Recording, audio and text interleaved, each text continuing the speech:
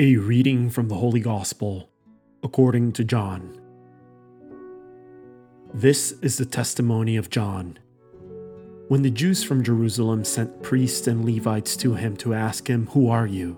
he admitted and did not deny it, but admitted, "I am not the Christ." So they asked him, "What are you then? Are you Elijah?" And he said, "I am not." "Are you the prophet?" He answered, "No." So they said to him, "Who are you, so we can give an answer to those who sent us? What do you have to say for yourself?" He said, "I am the voice of one crying out in the desert, 'Make straight the way of the Lord,' as Isaiah the prophet said." Some Pharisees were also sent. They asked him, "Why then do you baptize if you are not the Christ, or Elijah, or the prophet?"